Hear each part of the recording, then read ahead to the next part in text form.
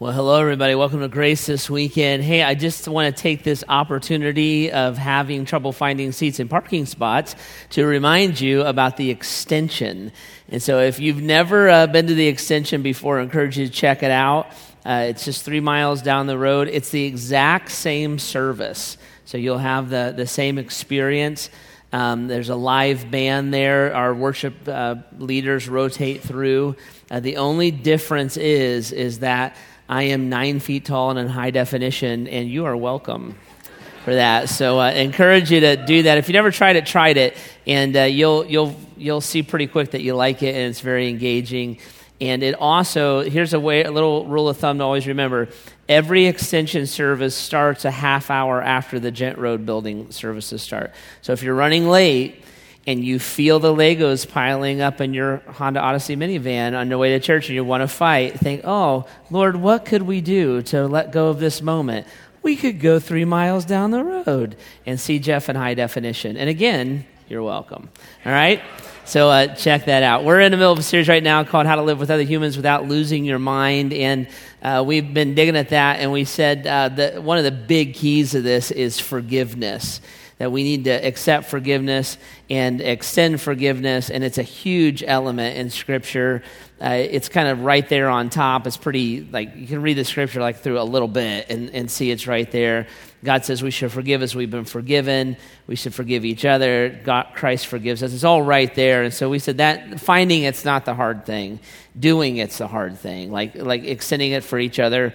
But when we look at our relationships, if we don't have forgiveness, then we're never going to make it. So we've been exploring that, and we've been pushing the conversation through 3 different grids. We said we kind of had to lock a few things in place before we get into it.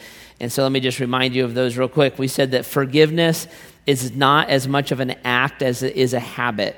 It's not an act as much as it is a habit. I'm never going to forgive you once for something. I'm going to forgive you a ton of times. So we don't forgive and forget because we don't forget. That's never going to happen. But we can forgive and forgive and forgive and forgive, right? So it's not as much of an act, it's a habit. Second thing we said is that forgiveness at its core has very little to do with our relationship with each other and everything to do with our relationship with God. So I'm really not, at the core of forgiveness, I'm really not responding to you or what you did or didn't do for me. I'm really responding to Christ and what he did for me and how I interact with him. So it's locking that truth in. And the last thing we said is that forgiveness is an act of the will. It's not an impulse of emotion. So I actually can choose to forgive, right? I don't have to feel good about it all the time. In fact, you won't, obviously. You're not always going to feel great about it. But I can choose to forgive, and I can engage it, and I can decide to send my life in that direction. So we took kind of those 3 grids, and then we just started peeling back the layers of forgiveness. So the first week we talked about how kind of the outside layer, it's all the little stuff. So we got to let go of our Lego. We don't let things pile up, right? And we said that the bad news is that this is the layer of forgiveness that we interact with the most. We're going to forgive that 1,000 times a day. The good news is it's the one that we have the most control over. So it's the easiest thing to forgive. And then last weekend, Pastor Ryan was with you, and he said, he taught you about Matthew chapter 18, where Jesus just lays out this path. When I'm legitimately offended by someone, when you actually really did hurt me, what am I supposed to do about it? And Jesus maps out relationally how we go to each other. And the goal of that is to restore relationships, to connect each other back to one another's hearts. And so he walked that through. So I encourage you guys, if you miss those, grab the app. You can stream it there. You can get a podcast for free through iTunes if you want, or just go onto our website, graceohio.org, and you can watch all that or listen to it and kind of catch up. Those are very helpful conversations because, like I said, it's not hard to challenge you from the Bible and say God says to forgive. It's really easy to see.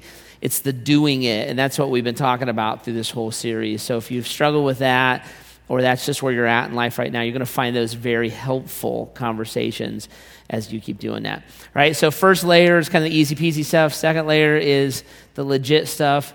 I want to take you to the third layer of forgiveness, and then there's another layer of forgiveness. It's like Inception, the movie. You guys see it. But so we're going to go all the way down to the fourth layer next weekend. But the third layer this is what we want to talk about this weekend. And this later is what Bill Hybels, I was reading an article he wrote, he called it life-altering injustice. I like that term. It's when a life-altering injustice happens to us. So this is a layer of forgiveness where it's life events like abandonment, affairs, a murder, a theft, those kind of things. It's the deep, big deal stuff. And when they happen to us, it alters the course of our life, right? And it's not just a get together and work it out kind of a thing. In fact, a lot of times when this happens, the person who committed the offense isn't even interested in interacting with you about it. But what do is now you bear this wound, okay? So here's the realities of a life-altering injustice. The reality is that when a life-altering injustice occurs to you, it's going to alter your life.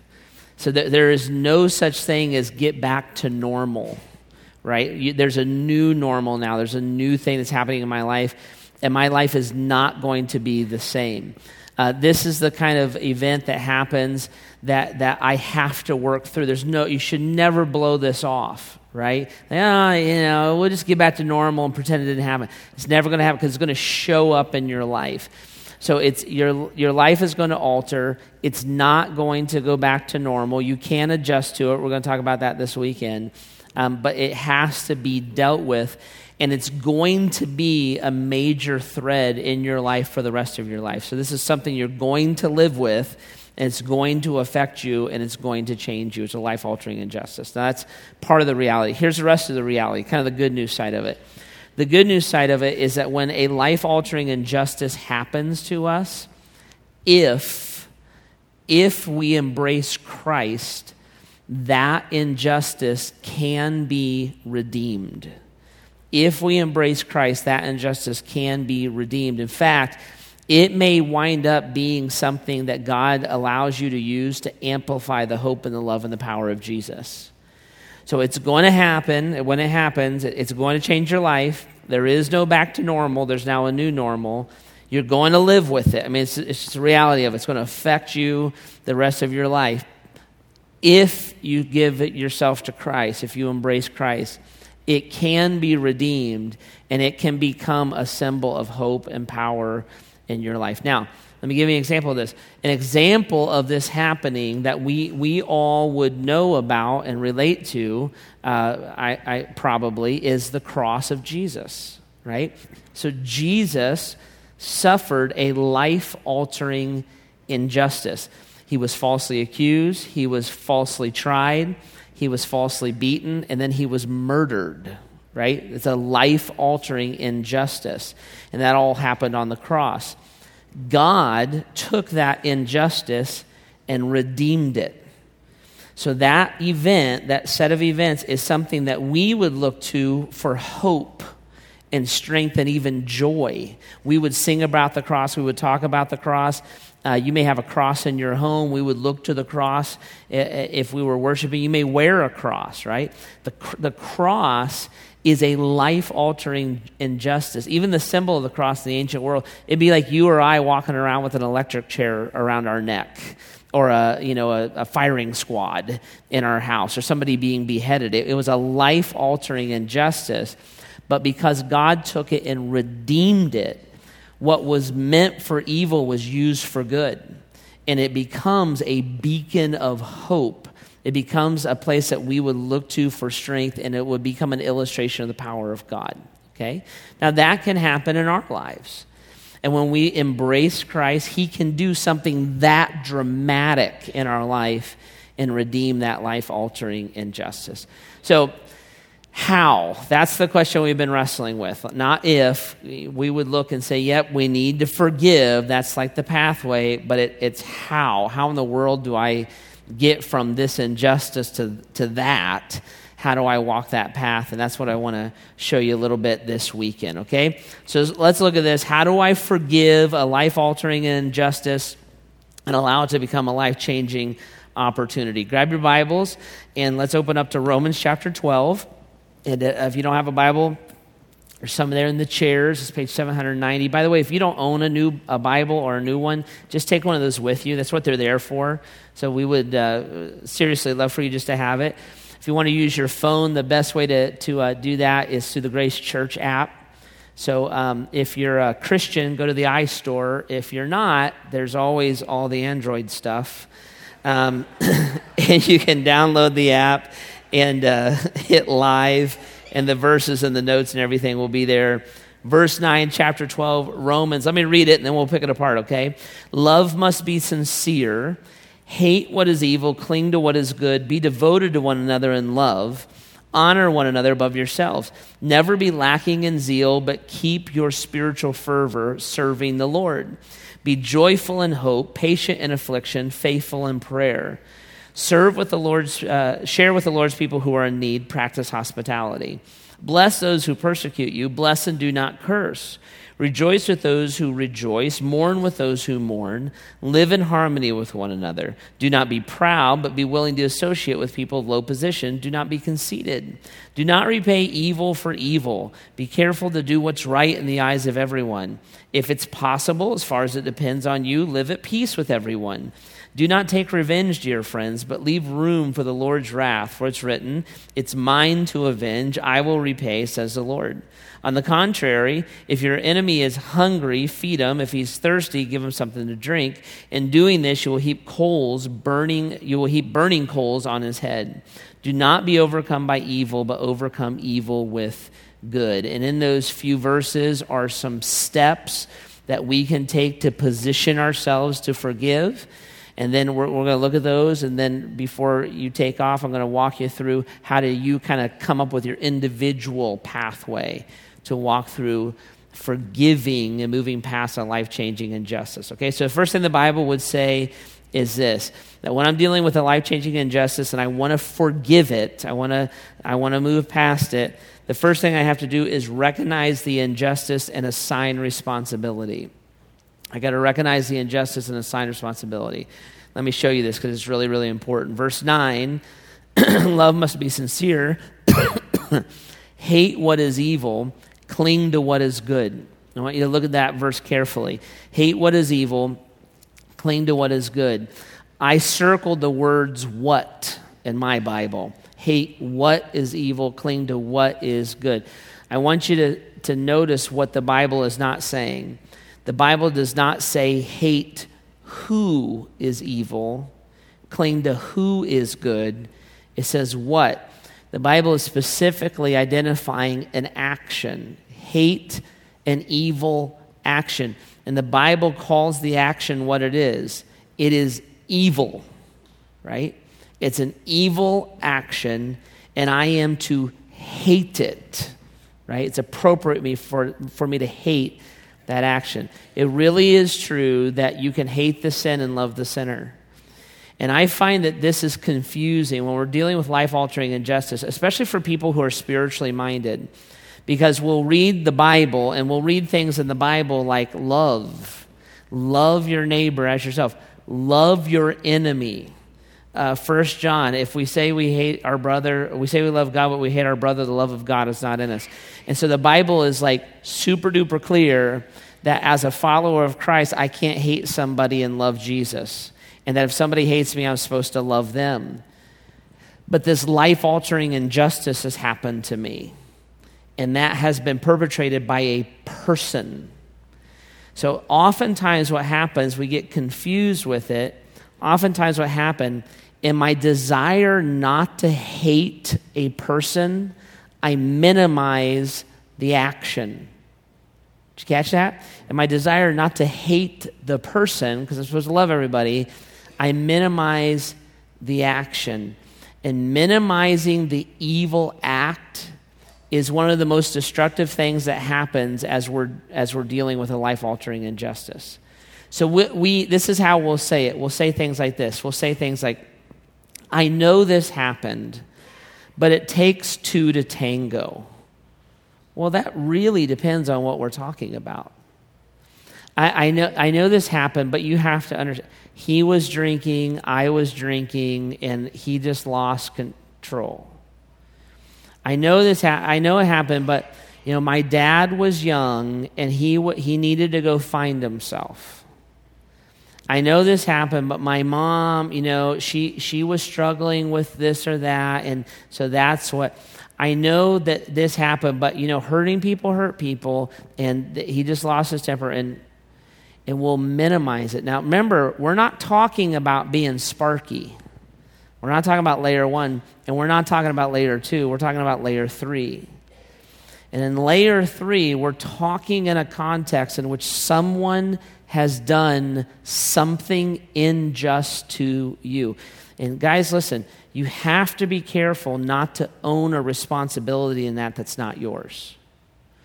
Because when you minimize that action, what happens is you wind up rejecting the healing and the comfort that needs to come to bear on that wound. Calling something evil and looking at someone and saying, you did it, is not being hateful to that person. You assaulted me. Dad didn't have to go find it. He abandoned our family. You did this. You blew up this marriage. I did not do it. You did it. Right? And recognizing that action wounded you deeply. The reason that I have trouble in my marriage, in part, is because I don't trust men because my dad left me.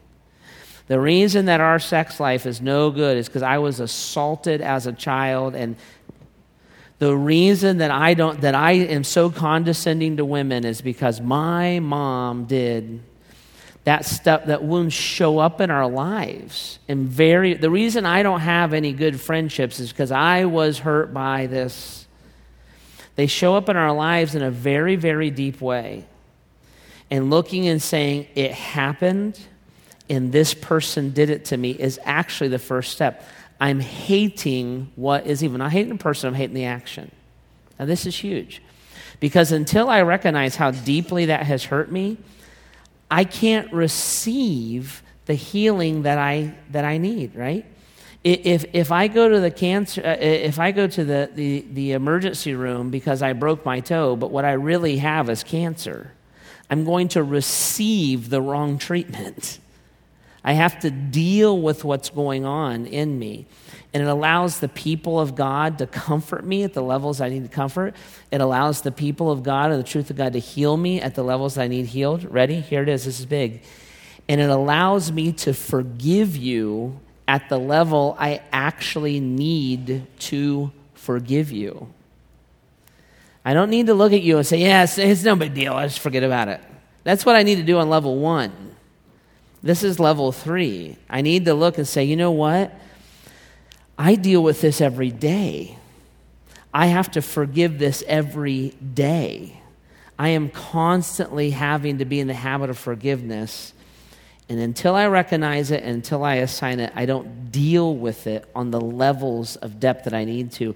I don't let God into those nuances of my life, right? So it's a big deal. It's big important. I'm going to recognize it. I'm going to assign responsibility. It is appropriate to hate what is evil. And a life-changing injustice is that, right? That's step 1. Here's step 2. Now, as I've done it, I've recognized it and I've assigned responsibility. Then I start moving through breaking free of this idea. And so the second step that the scripture lays out for us here is that I actually begin to release the injustice, right? I release the injustice. Look back in chapter 12. Look at these verses. It's fascinating what Paul says here. He says in verse 14, right? I'm to bless those who persecute you, bless and do not curse. Now, look what he says. Bless those who what? Persecute you. He doesn't say minimize the persecution. He said release it. I'm going to bless. I'm not going to be defined by it. Bless those who persecute you, right? Now look at verse 17. Do not repay anyone evil for evil. He doesn't minimize the evil. He calls it for what it is, but he said you actually don't have to play that game. The people of God, we don't repay evil for evil. We release the evil. Look at verse 19. Do not take revenge, my dear friends, but leave room for God's wrath, for it's written, it is mine to avenge. I will repay, says the Lord. On the contrary, if your enemy is hungry, feed him. If he's thirsty, give him something to drink. In doing so, you heap burning coals on his head. Paul comes here and he says, listen, when you release, you're breaking the bonds of control of the person who committed the unjust act with you. When I no longer allow you, you have wounded me, you did it, it's your responsibility, you have wounded me, but I'm not going to allow you to define me, I'm going to release it. You did this to me, but I'm not going to allow your evil action to cause me to be a resentful person for the rest of my life. I'm choosing something different. I have an option because forgiveness is an act of the will. I'm deciding that I'm going to bless you even though you persecute me. I'm deciding that I'm not going to repay evil for evil. I'm deciding to turn you over to God and he will avenge what has happened to me. You're not going to do that to me. Your action will not cause me to live in pessimism for the rest of my life. Your action will not cause me to miss out on the joys of loving other people in my life. You know what, Mom? Just because we grew up in all kinds of crazy and you did X, Y, Z, I'm deciding to release you so that I can learn to trust and love my spouse. You know what, Dad? Just because you walked, you're not going to turn me into a man-hater. I am not going to play that game. I'm not going to spend my life talking about what a jerk my dad was. I am releasing it. You know what, friend? I'm not going to be robbed of the joy of meaningful, powerful friendships because you betrayed me when we were 19, right? I'm going to release you of that, and your wound is not going to perpetrate within me anger and bitterness, rage, slander, malice, all kinds of brawling. I'm releasing it. And I'm deciding, I'm taking control, and I'm deciding to give a godly response. Now, it's fascinating what Paul says here in verse 20. He says, in doing this and making this decision, not going to waste my life trying to get even, right? It's a waste. And by the way, you're never going to get even. It's just going to poison you anyways. So I'm not going to waste my life. I'm handing you over to God. And let me tell you something. The vengeance of God is a lot deeper than the vengeance of Jeff, right? I mean, I'm going to hand you over to the hands of God. I'm releasing you. I'm going to respond godly. Paul says in verse 20, in doing this, you will heap burning coals on his head. He's actually quoting Proverbs chapter 25. And in Proverbs 25, the writer says, heap burning coals of kindness on their head. And it's an ancient kind of euphemism. And what it would picture is this. When you act in evil toward me, I respond in love towards you or in kindness to you. And I heap burning coals of kindness. In other words, my kindness makes you miserable, right?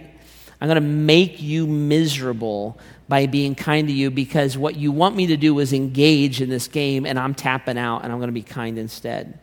The rest of the picture that is drawn there in Proverbs is this. Not only does my kindness make you miserable, but it removes your ability to make an accusation against me, right? So it's not tit for tat. So we're in this nasty divorce because he ran off with his 25-year-old sweet thing and left me and the kids, and now we're fighting, right?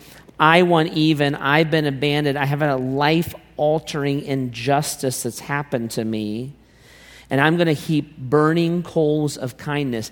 I am not going to play the game. And when he tries to leverage the kids or she tries to manipulate our friends, the accusation doesn't stick because I'm not an vengeful tit for tat. And you play that out in friendships and marriage, wherever you want. I am not going to do what you did. I'm releasing it and I'm turning you over. I'm making a decision to forgive. I'm turning you over to the hands of God. And what you're going to receive from me is you're going to receive godliness, kindness, from me. So I'm going to recognize it and I'm going to assign it. It's a big deal. It was not me, it was you, right? I'm going to release it. They probably are never even going to ask you to do that. They're never going to ask you to forgive them, but you're going to do it anyway. It's not their choice, it's your choice. I'm going to release you from that. And here's the third step. The third step is I'm going to replace injustice with my real identity. I'm going to replace the injustice with my real identity, right? Verse 21, I love it. Do not be overcome by evil, but overcome evil with good. Do not be overcome by evil, but overcome evil with good. That verse means something specific. It does not mean replace bad behavior with good behavior. That's not what that verse means. There's other verses in the Bible that mean that, but it's not that one. So it's not a, hey, you quit being nasty, you stop it, right? That's not what that verse means. Do not be overcome by evil, but overcome evil with good. What we would say it this way in our vernacular. Ready? Do not be defeated by evil, but defeat evil with good. Do not be defeated with evil, but defeat evil with good. The Bible gives us a prescription for defeating evil, and the key to defeating evil is to do good or to be transformed by Christ. Remember, we're talking about if I embrace Christ, He can redeem what's going on and turn what happened to me into a beacon of His hope and His love. And when I choose to forgive, I am releasing the control. You don't control me anymore. Christ controls me. And in my controlledness of Christ, I am allowing Christ to redefine me. And in Christ, I am a different person. I am not the victim that you see. I am the victor that Christ sees. I am not defeated. I'm more than a conqueror. That's right out of Romans chapter 8. I am not abandoned. I am with the Heavenly Father who will never leave me, never forsake me. Those are Jesus' words. I am not defined by another person's sinful actions. I'm not dirty. I'm not damaged. I'm not that person. I am defined by Christ's transforming power. I am a daughter of the Most High God. I am a son of God, a joint heir with Jesus Christ. And I am choosing to conduct myself in my identity. And in doing that, it defeats evil with the good that God brings out in me. The ultimate victory over a life-changing injustice is our willingness and through Christ our ability to love someone in the exact opposite way that they interacted with me. And what you did to me or what you didn't do for me is not who I am. It's not what defines me. It's what Christ did for me and is doing in me.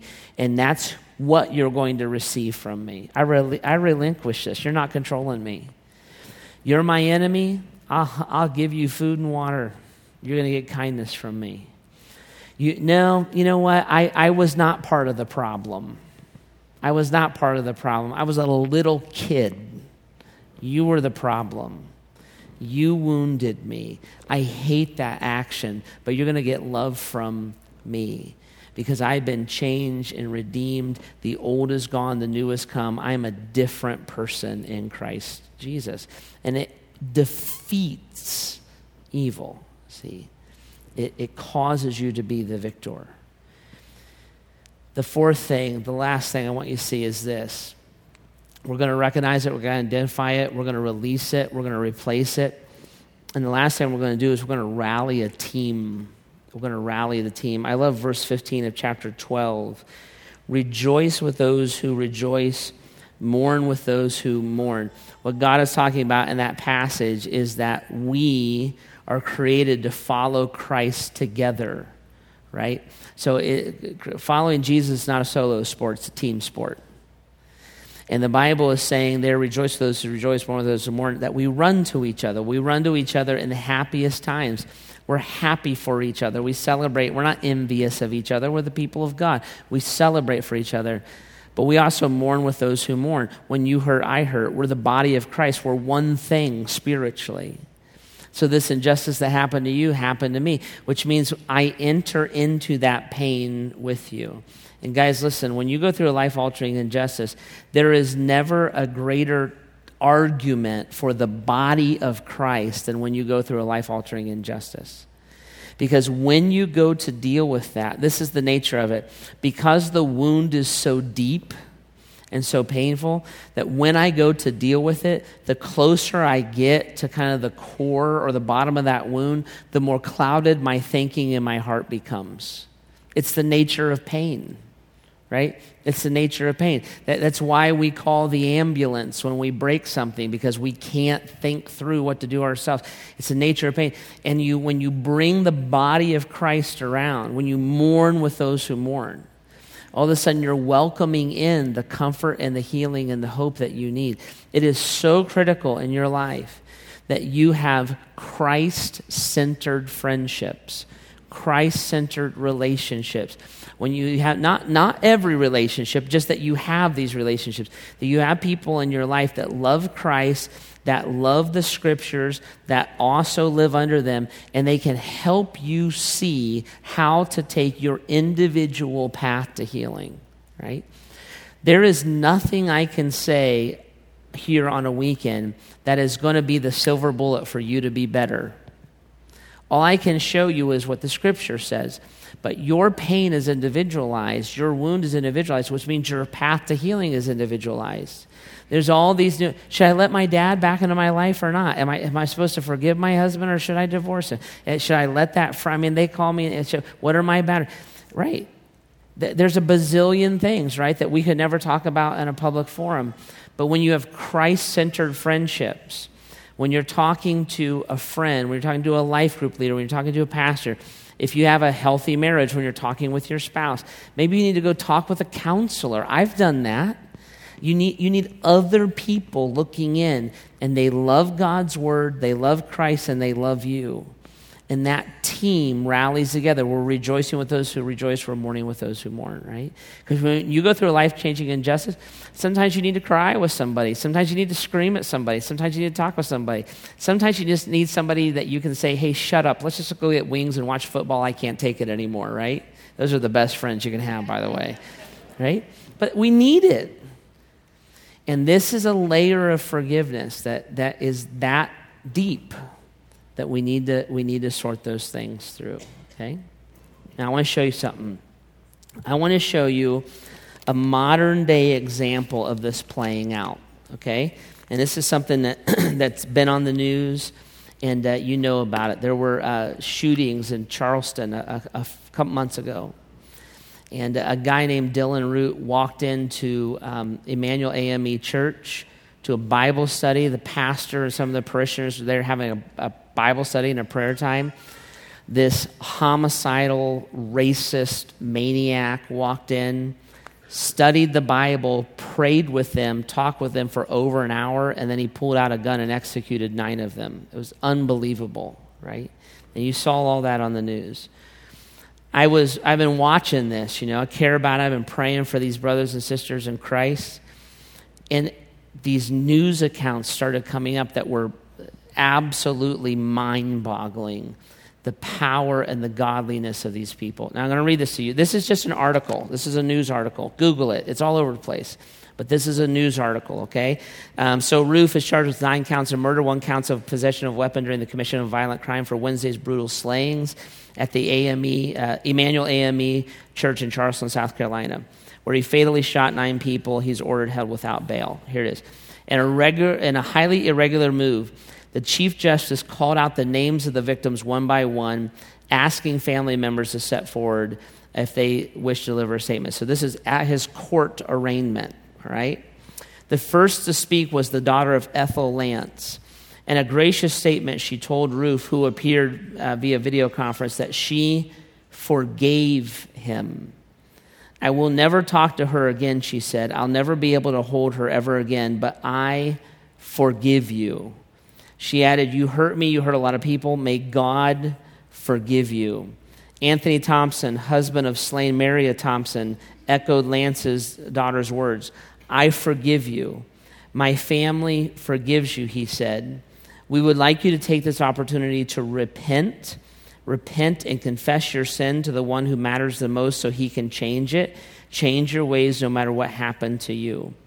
Felicia Sanders, the grandmother who shielded her 5-year-old granddaughter from the gunfire, but lost her son in the process, told Ruth that the parishioners welcomed you Wednesday night at our Bible study with open arms.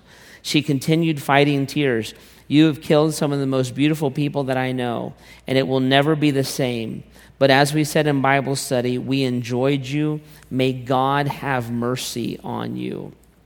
Alana Simmons, granddaughter of the victim Daniel Simmons, said, although my grandfather and the other victims died at the hands of hate, everyone's plea for your soul is proof that they lived and loved, and their legacies will live on. Hate won't win, she said firmly. It's incredible. Because what happened right here? When you read this article, is it undeniable that they suffered a life-altering injustice? Of course. Are the facts undeniable? Of course they're undeniable. But when you read the article, what jumps out? It's not the evil, it's the good that's defeating it. I read these articles, and there's gazillions of them. I read these articles, and I thought, oh my goodness, I am so proud to be spiritually related to this church. What an amazing church. What an incredible job this pastor who lost his life did. And you see the people of God making a different decision. They're not seeking vengeance. They're not just blasting the guy. They had their shot.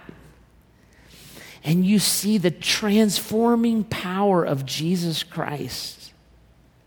See? They called it, you are evil. What you did was, they called it. They identified it. He's the guy. They began releasing it. You are not going to taint the legacy of these people. And they landed in our identity. Love will win. Hate will not. We are people of love. It makes me want to cry. It's incredible.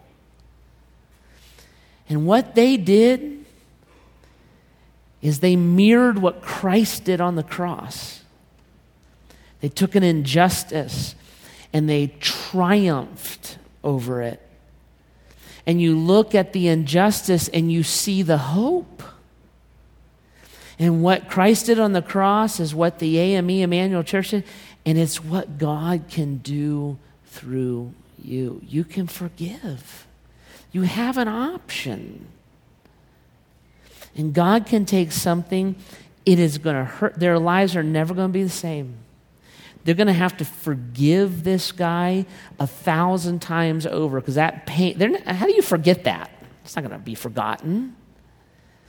They're going to habitually forgive, and God, because they have embraced Christ, God is redeeming.